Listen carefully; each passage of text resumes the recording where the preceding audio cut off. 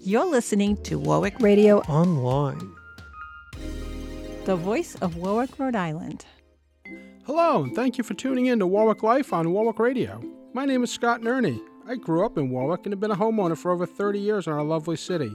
My goal with this podcast is to highlight what is special about Warwick and how you can get the most from our seaside community. This podcast is presented by the Varnum Military Museum, located just over the border in East Greenwich. Patrick and his staff have a fantastic museum. I must see a lot of information about Rhode Island residents, and especially Warwick residents. Please, when you stop by, or go on their Facebook page, thank them for supporting our podcast.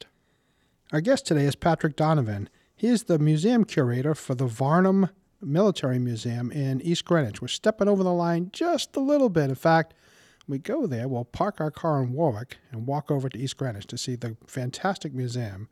Invited him here today to give us an update about what's going on in the museum, a little background about everything that's there, and we're excited to have him. Welcome to the show.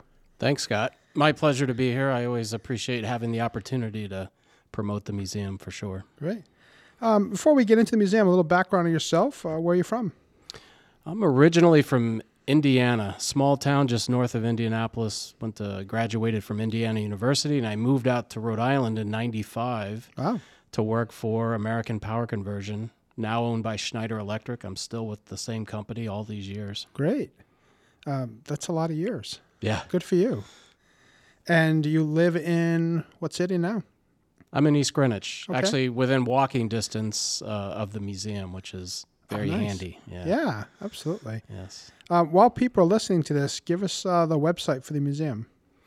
It's varnumcontinentals.org, which is a bit of a mouthful. The easiest way to find it is just do a simple Google search on Varnum Armory. And that's Varnum with a V, V-A-R-N-U-M, and you'll find us. Okay, and we'll put that in the show notes when people click on it. And since you've mentioned the Continentals and Varnum, give us a little thought process of what Varnum Continentals were. So we're an organization. We've existed since 1907. Wow. And we originally formed as a state-chartered militia, believe it or not, a ceremonial historic military command.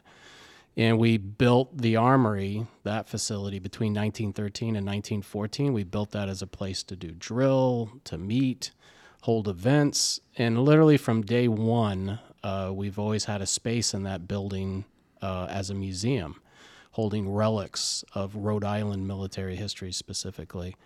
And today we're a 501c3 nonprofit, and we're all volunteer, which I'm kind of proud of the fact that we have this incredible collection of Rhode Island military history, and it's all done in our spare time as a labor of love. And as a curator, what typically is your role in the organization besides everything? I mean, Yeah, so fundamentally I'm responsible for both the building itself as well as the museum collection. We have a museum collection policy that kind of governs the scope of our collection and how we handle the objects, the care of the objects. Our policy for acquiring new items, for deascensioning items, and we have a committee that works with me under that policy. But fundamentally it's about care of the building and the collection. walk me through the museum. As you walk down the stairs, first of all, on the first floor is a fantastic gathering area. Yeah, the big drill hall. Yeah. That is amazing. Beyond that, walking down the stairs, it's a hallway, as people can kind of visually think of this as I describe it, with what I would say is kind of meeting rooms on both sides. Correct. And it's all done in different eras of history of the world and as Rhode Island relates to it. So kind of walk through those hallways with us. Yeah, so you go down this one staircase to get down to the museum level, and you have this long hallway, the hallway of pictures. And then off this long hallway are a set of rooms, and we sort of arrange our collection by time period. So each room is we have a 19th century room where the bulk of the collection is from the American Civil War. We have a colonial America room that is 17th century, 18th century, and early 19th. It's largely Revolutionary War period items. We have a space that's dedicated to the World Wars, World War I, World War II. And right now we're in the midst, half of that space downstairs, it's roughly 3,000 plus square feet. Half of that right now is shut down. We're doing complete renovations on the space. We're going to more than double our exhibit space after we're done with this renovation. Wow. And that's going to allow us to go beyond just World War II today. And we're going to have a room dedicated for Cold War period, Korean War, Vietnam conflict, and then also have a space dedicated for the global war on terror and really just bring our collection up to the present time period. And a lot of these items are specific to Rhode Island veterans or Yes. people who are supporting or in these conflicts? Yeah, that's kind of our niche in the museum world, I would say, is that the vast majority of what you see in the museum is specifically tied to a Rhode Islander, to a particular unit from Rhode Island or at least New England. And that allows us, because we know who used these objects, who wore these things, it allows us to tell a really rich story, a much more interesting story, personal story about these things that I think is, exciting for people who come to visit. The difference I see from the standard, as you say, museum in a dictionary sense, if you walk into one, is self-guided and there's stuff to look at, maybe some note cards, but pretty much you're not really getting the flavor. What I like about your operation is there's often, every time I've been there, there's someone to kind of walk you through. That's correct. And point out the things that don't look cool from the start. Right. And tell you the story behind it because you're personally touched with them or their family or know the Yes. history. Every item in there has a background, which is just amazing. I mean, talk about a couple of your favorite items. So I have one of my favorite items is a little black book that most people would just walk right by and not even notice. It's a Bible, and there's a name embossed in the Bible of Alfred G. Gardner. He was in Battery B, 1st Rhode Island Light Artillery during the American Civil War. He was very religious, and he carried this Bible in his sack coat pocket every day of the Civil War. He's a witness to all the major battles in the Eastern Theater. He's super devoted to his wife. He has 5 children who he loves to death. And when he would run out of paper, he would use the Bible as a diary, and he would write in the margins of the pages little messages to his children, mostly words of advice, words of wisdom, emotionally charged stuff. At the Battle of Gettysburg, on the 3rd day of that horrific battle, 170,000 Americans fighting each other over a 3-day period, 51,000 killed, wounded, or missing by the end of that battle. Alfred's right in the thick of it. And during this great cannonade, he begins to return fire with his cannon. He's about to load his cannon when the muzzle of their gun is struck by a Confederate artillery shell, and it explodes, instantly kills gunner number 1, William Jones, on one side of the tube. Alfred has his left arm severed just below the shoulder. He has a gaping wound in his rib cage, and he goes down on his back, and he's bleeding to death, but he's still conscious. His best friend, his tent mate, the sergeant of that gun, was Albert Strait, and they had made a promise to each other before the battle that if one of them were to be hurt, the other would come to their aid. And true to his promise, Albert Strait bends down to Alfred. He said he reaches up with his one arm, he grabs his hand, and Alfred's dying words were, "Please tell my wife I died happy." And then he says, "Please make sure she gets my Bible." Albert doesn't take the Bible yet. He turns away from him, and he hears Alfred yell out in a loud and clear voice, "Glory be to God, hallelujah, amen, I am happy." And he bleeds out and dies. They bury the 2 men the next day on July 4th. And we discovered a letter in 2010 at the Rhode Island Historical Society that Alfred's brother actually went down to Gettysburg, found his brother's body, and brings him home. When you read the inscriptions, you completely understand why he wanted that Bible to get back to his family so badly, which it did, by the way. It did get back to his wife. But the last entry in the Bible, I've seen with my own eyes, we're digitizing these.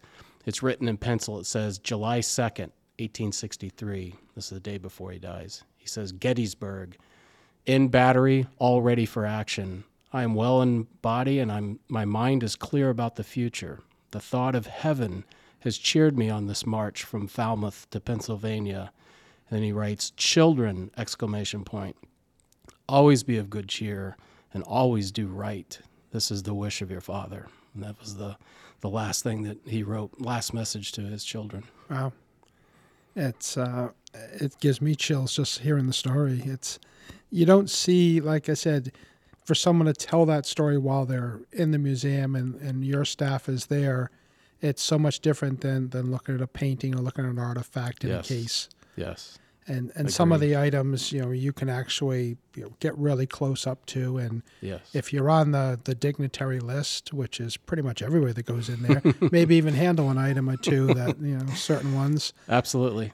Yeah, we always do that particularly with children, with kids who haven't, we try to spark an interest in our past, our history, and letting them hold a musket, for example, can really light up a face. And we do that.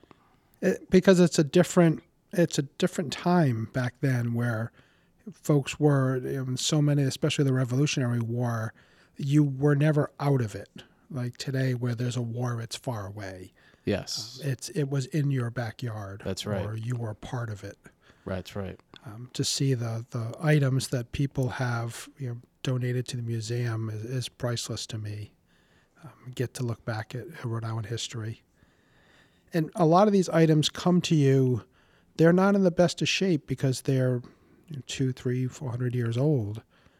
Talk about what your process is to bring those to museum quality. Yeah, one of the unique aspects of our museum is not only do we have the museum itself, but we actually also have a textile conservation lab. We also do document conservation. So we have a professional textile conservator, Maria Vasquez. She has a master's degree in textile conservation from University of Rhode Island. We have a document conservator that works at Harvard University. She lives in Providence. And so we not only work on our own objects, but we also act as a resource for other local institutions, libraries, historical societies, museums that don't necessarily have the expertise or the funding to be able to care for these things properly. So any textile that comes into the museum, we immediately put it in the freezer to make sure that there's no bugs in it, that there's no moth larvae that might be eating the cloth. So we freeze it, we take it out, and Maria works her magic, and we mostly conserve. We don't restore per se, but we fill moth holes. She builds custom dress forms to display the uniforms so that they're properly supported. Any kind of headgear, she'll make a custom insert that properly supports the inside of the hat. If you don't care for these things, they might be fine for 20, 30 years, but if you repeatedly put them in these conditions where they're not properly supported, you will destroy the object over time. So working with these professionals, I've personally really learned a lot. It's as a result, our museum is very professionally displayed. Things used to literally just be hung by piano wire and hanging on bare nails. Yeah. And that's how it was when I came in 10 years ago. But now it's much more professionally taken care of. And we have a close relationship with the Newport Naval War College Museum, and we've been able to get display cases, professional museum display cases from them. So even though, yes, you can still get up close and personal, you can see things in 360 degrees, we're putting more and more of our important objects behind glass now, which is, you need to do that. So sure. That's been a big thing for us, is trying to professionalize the care of this place. The collection's too important to do otherwise. I completely agree. Roughly, when you open up the new exhibit areas, what's a ballpark of how many exhibits you have, artifacts? Oh, man. I would guess that we're going to have 60% of our collection on display. Wow. And the number of objects is well into the many thousands. Wow. Particularly if you count documents and things like that. But we're very dense. So when you go into a modern museum today, it's very artifact light and very signage heavy, a lot of digital things being used and interpretation.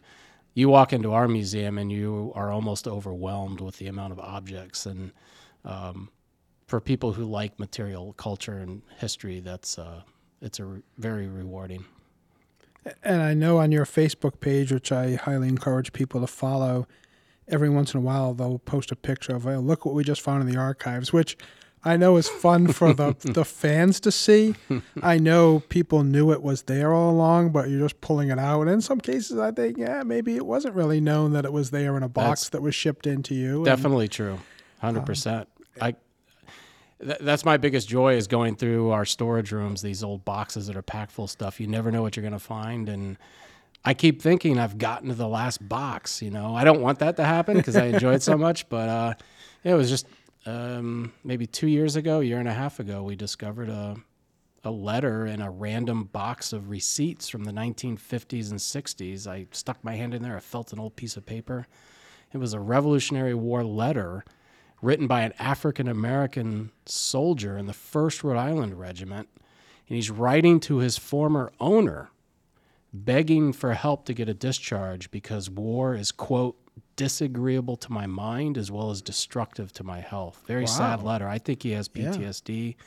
Perhaps one of the earliest, letters of an American soldier discussing what today we would call PTSD. Sure. But it's one of only 2 letters known to exist in the world that were authored by an African American during the Revolutionary War. It's a national treasure, and it almost got thrown away. Wow. And what are your hours typically for tours if people want to come by? So we are right now in this period. We're a tour by appointment. Okay. It's easy to do on our website. There's the tab at the top of the page to book a tour. They come right to me. Most likely it would be me giving the tour. I would budget 2 hours. I can, with enough time, I can do it, during the middle of the day, late afternoon, after work, weekends are good.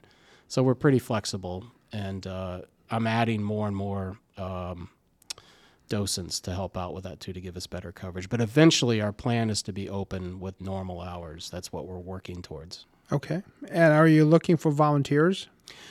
We're pretty set in the museum, but I'm looking for people with special skills, fundraising skills. We're looking for accountants. We're looking for people that have legal skills.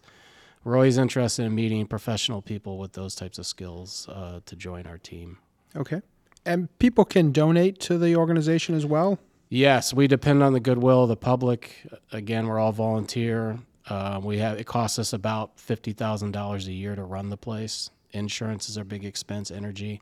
You can donate through our website. There's a tab for that. So anything that people could offer would be helpful. Yes, thank you. Thank you Patrick for spending some time with our audience today and sharing some insights on Warwick life. It's a great time to be in Warwick, and for those not living the Warwick life, come pay us a visit. Park your car right on the border, take a walk over into East Greenwich, visit the Varnum Museum, drop them a note, tell them when you want to come by.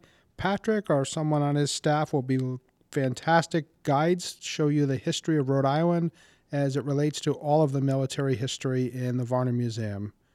That wraps up another edition of Warwick Life on Warwick Radio. If you have any comments, content suggestions, or questions, drop us a line at warwicklife@gmail.com. Thank you to Tester Manuelian for our lead-in and closing music. She's a music major with an incredible career ahead of her. See you next time. You're listening to Warwick Radio Online. the voice of Warwick, Rhode Island.